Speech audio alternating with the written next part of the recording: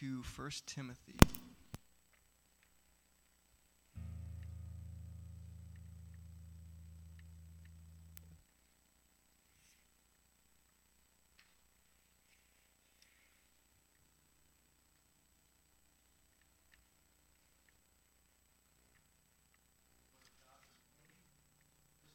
Chapter 3, looking and starting at verse 14. Let us hear the very words of the Lord. I hope to come to you soon, but I am writing these things to you so that if I delay, you may know how one ought to behave in the household of God, which is the church of the living God, a pillar and buttress of the truth. Great indeed, we confess, is the mystery of godliness. He was manifested in the flesh, vindicated by the Spirit, seen by angels, proclaimed among the nations, believed on in the world, and taken up in glory. Let's pray. Heavenly Father, this morning would you draw near to our hearts as we hear your word this morning? We recognize and acknowledge that you are here among us. Lord, you are with us. We ask for your Spirit to speak to us and minister to our hearts.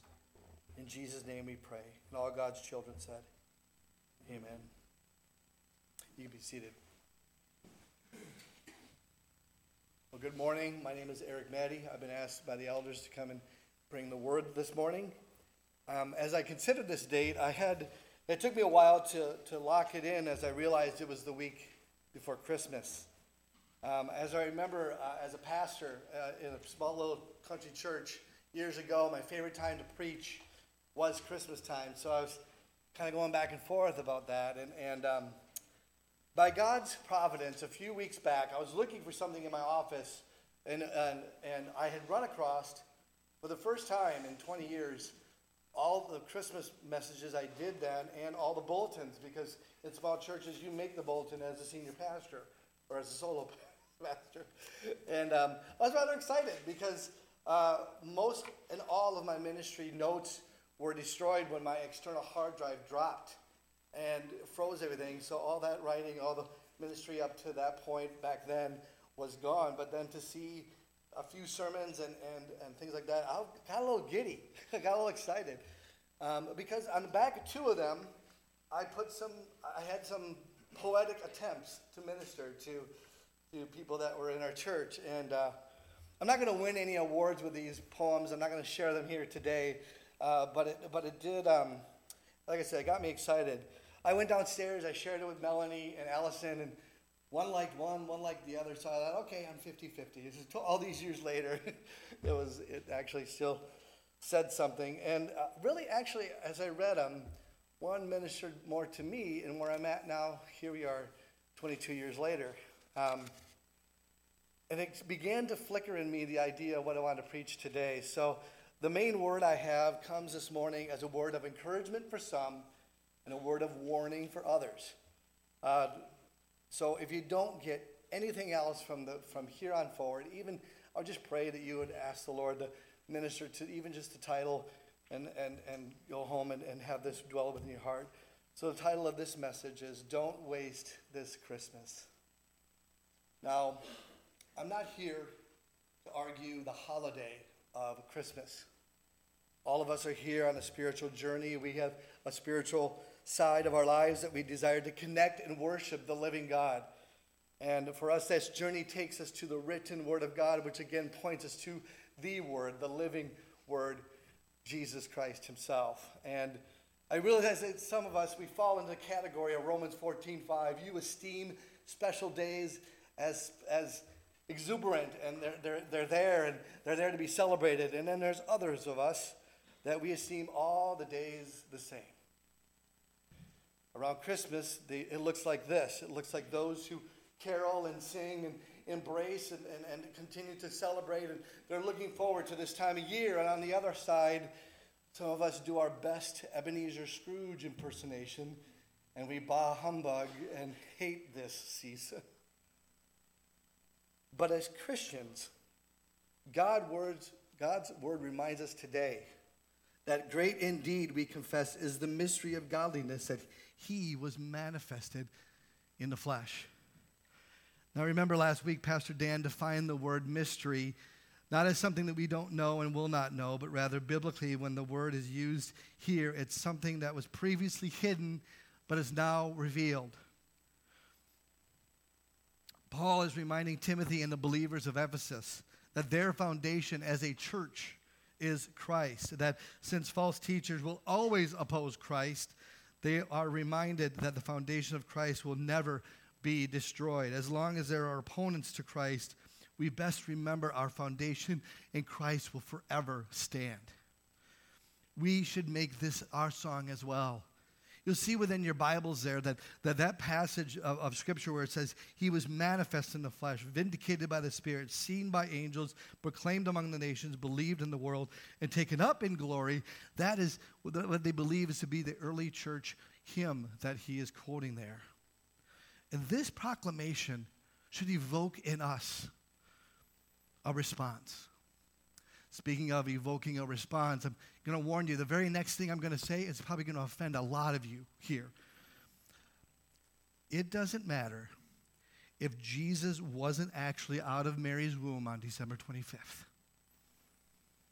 It doesn't matter that some Christmas carols have it wrong or that pagan traditions intermingle on this holiday.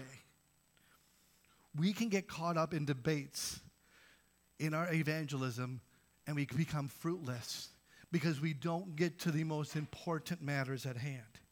Yes, be ready to answer those questions. Yes, be ready for those things. But be more ready to explain the hope you have and what this celebration means to you. We are called as Christ followers to set the record straight of more important matters. Errors abound. And we have opportunity more than any other time of the year to explain who Jesus is. In fact, the Time Life magazine this week on the newsstand has a picture of Jesus and it says, "Who do you say I am?" Are you ready to actually talk about that part of it? We are to be ready for the more important matters of why Jesus came, why he's vindicated by the Spirit and seen by angel, why his name should be proclaimed among the nations, and why he is to be believed around the world. And what the promise of his coming brings to all of us on this spiritual journey. So if I can orientate us going into this week, it's to not waste this Christmas opportunity. Now, whether you are a Grinch that needs your heart to grow 3 times bigger, or you're a person who watches every Hallmark Christmas movie and you fall in love all over again, don't waste this Christmas, spiritually speaking. The picture of wasting something has a couple connotations. First of all, we waste something when we are careless with it. Don't be careless with this Christmas. Secondly, we allow things in our life to be wasted by letting them get weak or wither away. Don't be the person who says, "I could care less about Christmas." In the Bible, there is a metaphor for the Christian life. It's been compared to both a walk and a race. And I want to address this morning 3 ways that we waste Christmas if we're not careful. I want to address 3 ways we waste this Christmas if we don't stir and strengthen ourselves are the more important things of the season. Look at me at Ephesians chapter 5. Look carefully then how you walk, not as unwise, but as wise. Hebrews 10:24 says, "And let us consider how to stir up one another to love and good works. Therefore, lift your drooping hands and strengthen your weak knees and make straight paths for your feet so that what is lame may not be put out of joint, but rather be healed," out of Hebrews 12:12-13. So that's the main idea this morning. I want us to be stirred and strengthened this morning as we look into the season. So let's dive into this outline. It's within your bulletin there. It's on the back there, how we waste our Christmas. Number 1, we waste our Christmas when we distract ourselves with the material of this season. Now, when I use the word material, I'm not talking about materialism. However, I can get on that soapbox for just a moment. I can go there for just a moment. What is materialism? It is a preoccupation or an emphasis on material things rather than an emphasis on the intellectual or spiritual. Christmas marketing of the Western world we live in does not show kids and adults depressed and disappointed when they open their gifts unless they're putting a guilt trip on you to go buy their stuff. Christmas commercials never keep rolling into the afternoon when that toy is broken and the gadget we have isn't connecting with our Wi-Fi and the trouble we have. From as early as October 31st through December 25th, we stress about the price of the season to the point that we get ourselves into debt going into the next year.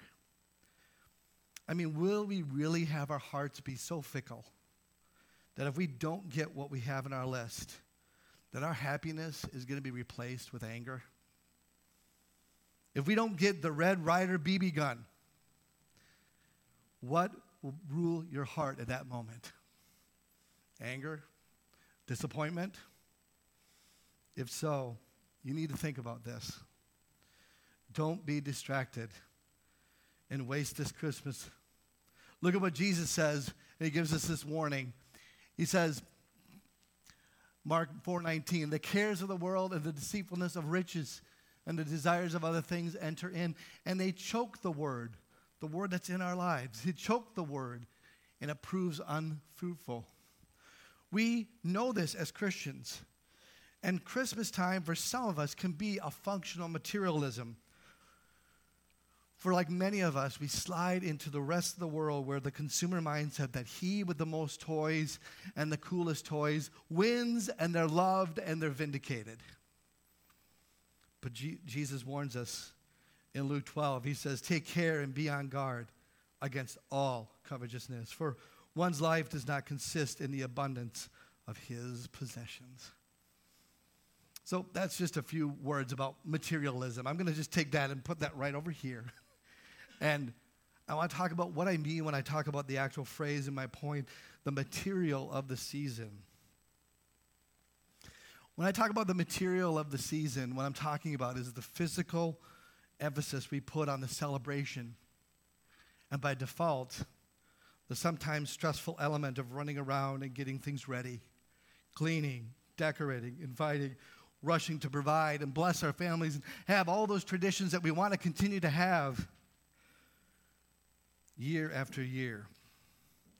There is a real-life account of a woman who was so distracted by good tasks like this that she lost focus on the reason why she did them. Let's read this account together. Luke chapter 10, starting at verse 38. Now as they went on their way, Jesus entered a village, and a woman named Martha welcomed him into her house. And she had a sister called Mary, who sat at the Lord's feet and listened to his teaching. But Martha was distracted with much serving. And she went up to him and said, Lord, do you not care that my sister has left me to serve alone? Tell her then to help me. But the Lord answered her, Martha, Martha, you're anxious and troubled about many things, but one thing is necessary. Mary has chosen the good portion, which will not be taken away from her. You see, Martha invited Jesus into her home, yet lost sight of why she did that. She invited him in order to have fellowship with Jesus. But she was doing everything else but fellowshipping. Yes, she was serving him. Maybe that was her love language, right? But she was missing the point of Jesus being there. Maybe you've heard this book from Joanna Weaver, Have a Merry Heart in a Martha World. She says this, does it sound harsh to say that cooking and cleaning or taking care of your children or doing your job might be sinful? But think about it. The very definition of sin is separation from God. So no matter how important the activity is, no matter how good it seems, if I use it as an excuse to hold God at arm's length, it is sin. We waste this Christmas when we are so distracted by the material of the season rather than focusing on the meaning of the season. I don't know about you, but I feel like this Christmas season really came really fast. Anybody feel that way? It's like, where'd this come from? And, I want to just shout out to the worship team, Pastor Ryan, John, the rest of the group. You guys have really prepared our hearts and been faithful every week to give us Advent thoughts and the songs to get our hearts where we need to go in these coming weeks. So it's not like we haven't come in this morning to say, okay, I need to orientate my heart. You do it week after week, and I appreciate their efforts, so thank you. And it's not like for myself, I have an app in which I listen to every day, and there's an Advent calendar devotional that I'm listening to, so it's not that I'm not trying to do these things. But it's the rushing around with all the good things that dislodge my heart. It's like a crowbar that takes away the meaning of the season for me. And ultimately, it distracts me from my fellowship with Jesus, which is the very reason why he came. And it's the very way we can waste Christmas. The meaning of the season is to remind and celebrate that God came to earth so that we might have fellowship with him. We can lose the awe and wonder of the birth of Jesus when we forget in that moment that God is the one who drew near to us. God wants us to know what he is like. And Jesus shows us this in his first coming. It says in Colossians chapter 1, he, Jesus, is the image of the invisible God. He's there to show us what God is like. So he came to earth in the form of a child not to be feared, but to have fellowship with. Through Jesus' life and through Jesus' teaching, we learn that God loves us. We learn that God is forgiving. We learn that he is near to us and that he cares for us. We learn that we are not to be terrorized by God, but we are to trust him. When was the last time you just sat before the Lord and just knew that he was God? Would I dare to challenge you, take an hour this coming week, 1 hour, to do that? You're going, how about the next 6 days? 10 minutes. Just 10 minutes. What would you think about in those 10 minutes to get your heart settled? Let me just give you some little memes to think about. Christmas is about Christ's mission. It's not about Santa. It's about a Savior. It's not about jingle bells. It's about Jesus. It's not about rushing around, but it's about a redeeming plan. It's not about the gifts, but it's about the good news. It's not about the elves, but it's about enjoying God. Brothers and sisters, don't waste this Christmas by being distracted by the material of the season. Slow things down in your life. Enjoy the fellowship with God that he came to establish with you. Now, that's probably the point of the warning. That's the warning word I want to give you this morning. Let me give you the encouraging word. Second part. We waste this Christmas when we embrace the heartache of the season. And I want to be very careful here because we know that all the songs say, have a holly jolly Christmas. It's the most wonderful time of the year, isn't it? And yet we say to one another too, Merry Christmas. We bless each other by actually saying, have a happy holiday. Merry Christmas. But we know that for some of us, many of us, this is the most stressful time of the year. And it can be hard. If we're not careful, we can embrace the heartache of the season to the detriment of our souls. It can be a season of fighting off depression and loneliness when you are sitting around all the loved ones in your living room and not feel love at all. Some Christmas season, there could be times where it stirs unresolved issues, disappointing relationship, and expectations come up. For myself personally, this will be my second Christmas without my mom. And growing up, I learned over the years, because it happened when I was very young, I began to learn why my mom got very quiet around this time of year, because as I got older, and as they explained to me as I got older, I realized it was the season in which she lost one of her children from her first marriage. the day after Christmas. You know, painful memories can sometimes overwhelm our souls, and high celebratory times like Thanksgiving and Christmas can really accentuate that pain. And that could be the case for you this year because it might be fresh. Or for some of you, for some of us, it may be 20 years going and it still hurts. I'm not here to tell you, just get over it, move on. No, but I will say that the message of Christmas reminds us of this. Psalm 34. The Lord is near to the brokenhearted and saves the crushed in spirit. Psalm 147:3, he heals the brokenhearted and binds up their wounds. Isaiah 61:1, Jesus quoted this, to bring good news to the poor, he has sent me to bind up the brokenhearted, to proclaim liberty to the captives, and the opening of the prison to those who are bound. Don't waste this Christmas by embracing the dark season of the heartache. If you're down, if you're oppressed and crushed in spirit, and the tears are coming really easy this year, God says he is near and he will save you.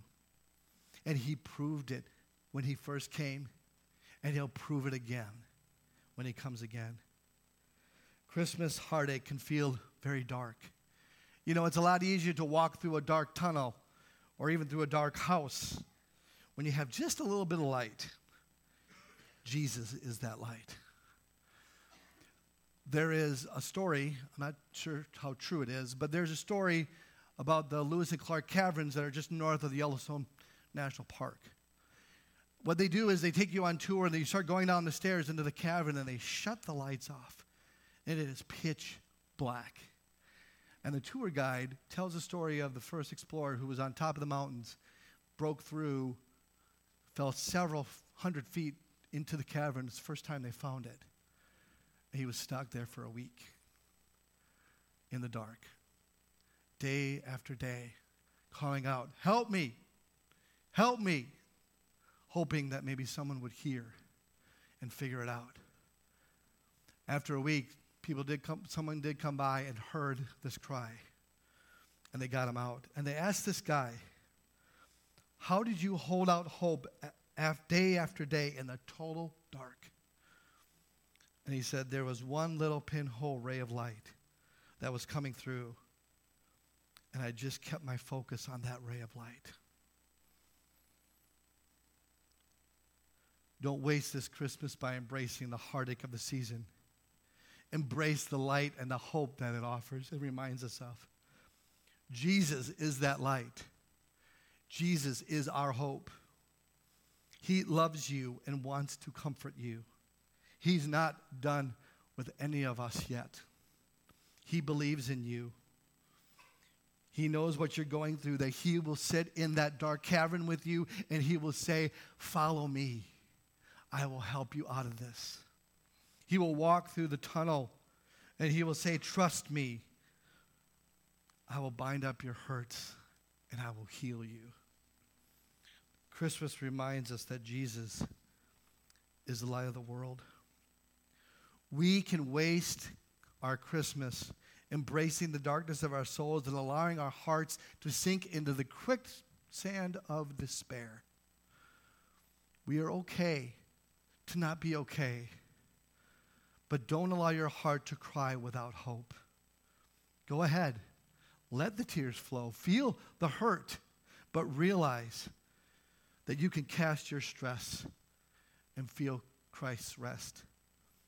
God's word says, Matthew 11:28, come to me all who labor and are heavy laden. I, Jesus, will give you rest. All that the Father gives me will come to me, and whoever comes to me I will never cast out.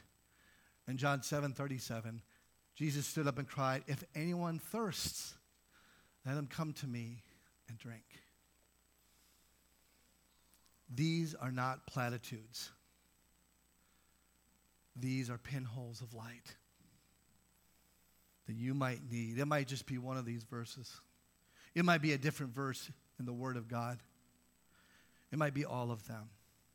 But in this dark period, realize that God hears you and he's reaching out to you and he loves you. Embrace the hope of Christmas and the season by singing within your heart, Lord, the light of your love is shining. In the midst of the darkness, shining. Light of the world, shine upon us. Set us free with the truth you now bring us. Shine on me. Shine, Jesus, shine. Brothers and sisters, don't waste this Christmas week by embracing the heartache and being in despair. Turn it around. Find the hope who is your comfort, and he's your Savior, and that is Jesus Christ. The third way we waste this Christmas, number 3, we waste this Christmas when we forget its present reality. Many people say that the purpose of Christmas is fulfilled in the Passion of Easter, and that is so true when you talk about the salvation aspect of all of this, the redeeming plan. And that's a whole message in itself, isn't it? But I would dare to add, for those of us who are saved and we're becoming more like Jesus, and we're just learning to grow up here as believers, we forget that looking at Christmas through today's lens, it's a past event to be celebrated, but it's a present reality that we're to live in.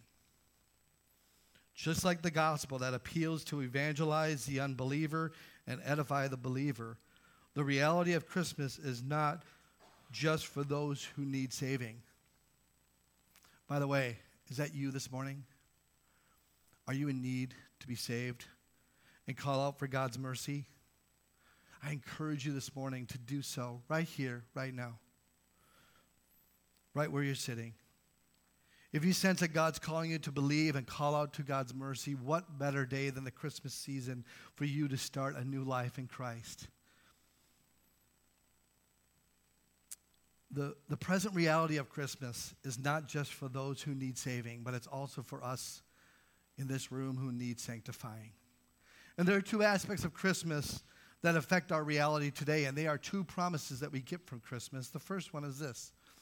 The promise of God with us is broader than the incarnation of the Son of God. You see, the promise of God with us is fulfilled both in this God, the Son, becoming enfleshed, and God the Spirit living within us. In his coming, the Trinitarian God revealed in Scripture is not just God the Father inviting us to draw near, but it is also God the Son who by the incarnation is by our side and sympathizing in our weakness. It is God the Spirit who by indwelling lives within us, and he is the hope, or the helper and the strength and our comfort internally.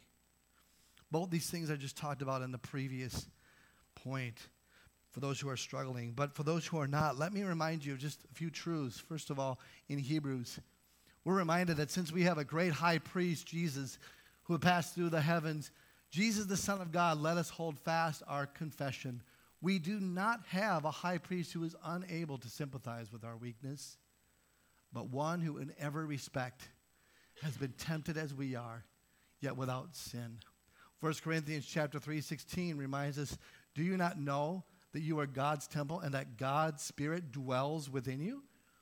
1 Corinthians 6:19, or do you not know that your body is a temple of the Holy Spirit within you, whom you have from God? You are not your own. And then 2 Timothy 1:14 reminds us that by the Holy Spirit who dwells within us, guard the good deposit entrusted in you. To know that Jesus walked where we walked knows that he is on our side. But to know that the Spirit lives within inside of us, we know that he is for us. This is the simple cause for rejoicing in the present reality of Christmas. The present reality of God with us, we can lift our heads and we can raise our hands and we can sing with our hearts to the fullest. Glory to God in the highest. Greater is he who is in me than he who is in the world. Don't waste this Christmas by forgetting that God is with us always. Not just in a season, but at all times. The second aspect of Christmas that affects our reality is number 2. The promise of the return of Christ can be trusted. We just sang about it just a few minutes ago, and I'm just going to add a few comments to it. Soon and very soon, our King is coming back. Matthew Payne says this about the comings. He says this: Jesus' first coming makes his second coming good news. We should not be fretting about Jesus coming back. This is good news that Jesus is coming back. At Christmas, we remember that he was a humble baby. But when he comes again, he is our victorious King. Because Christ came at Christmas to redeem sinners the first time, he will come again to reign with saints the second time. The return of Jesus inaugurates the beginning of the new heavens and the new earth.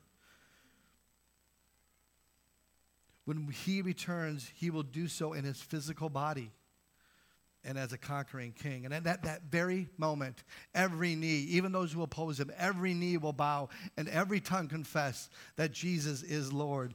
This will be the moment when death itself will finally be defeated and we will receive our sinless, glorified bodies. Satan and all who died apart from Christ will be banished to the punishment of an eternal fire. Because Jesus himself said that no one would know the day or the hour, our call is to diligently pray for his return, to be waiting expectantly and to live each day as if today will be the day. Jesus also made it clear that as we wait, we should be serving one another as we would serve him, thus hastening the day of his return and the renewal of all creation. And because the curse remains, we are to live as exiles, anticipating and looking forward to a new kingdom, not placing our hope here and now. Look what Jesus says about his return in John 14. Verse 1, let not your hearts be troubled. Period. Believe in God. Believe also in me. In my Father's house are many rooms. If it were not so, would I have told you that I go to prepare a place for you? And if I go to prepare a place for you, I will come again and will take you to myself, that where I am, you may be also. Hebrews 9:28. So Christ, having been offered once to bear the sins of many, will appear a second time, not to deal with sin, but to save those who are eagerly waiting for him. Are you eagerly waiting for him? Are you looking forward to that day? Church, we are to rejoice when he comes. Don't waste this Christmas by forgetting the present reality of the hope we live in, that God is with us and in us, and that Christ is coming again just as he promised. There are 6 shopping days left till Christmas. That means there's still time to not waste this Christmas. Don't be careless with the next few days. Intentionally carve out what this may look like for you. Take just a minute. Look at these notes. Look at these points. We waste this Christmas when we distract ourselves with the material of the season, when we embrace the heartache of the season, and when we forget our present reality. Which one of these points can you return to later on this week? If you're a note taker, maybe you want to circle one of them for yourself. And if you're not a note taker, maybe it's one that you just circle in your head. But put that on a note somewhere at your house, maybe where you sit, maybe where you work. Have that point before you and ask God to meet you in that moment. Ask him to help you walk wisely in that moment, to be aware of his presence, to walk in the security of his love and the comfort of his hope in this season. Let's pray. Father, this coming week, may our hearts quiet down and hear your voice. May we grow spiritually closer to you in this season, no matter where we are and no matter what we're going through. Come soon, Lord, as we anticipate your victorious return. Lord, we ask this all in Jesus' name, and all God's children said, amen.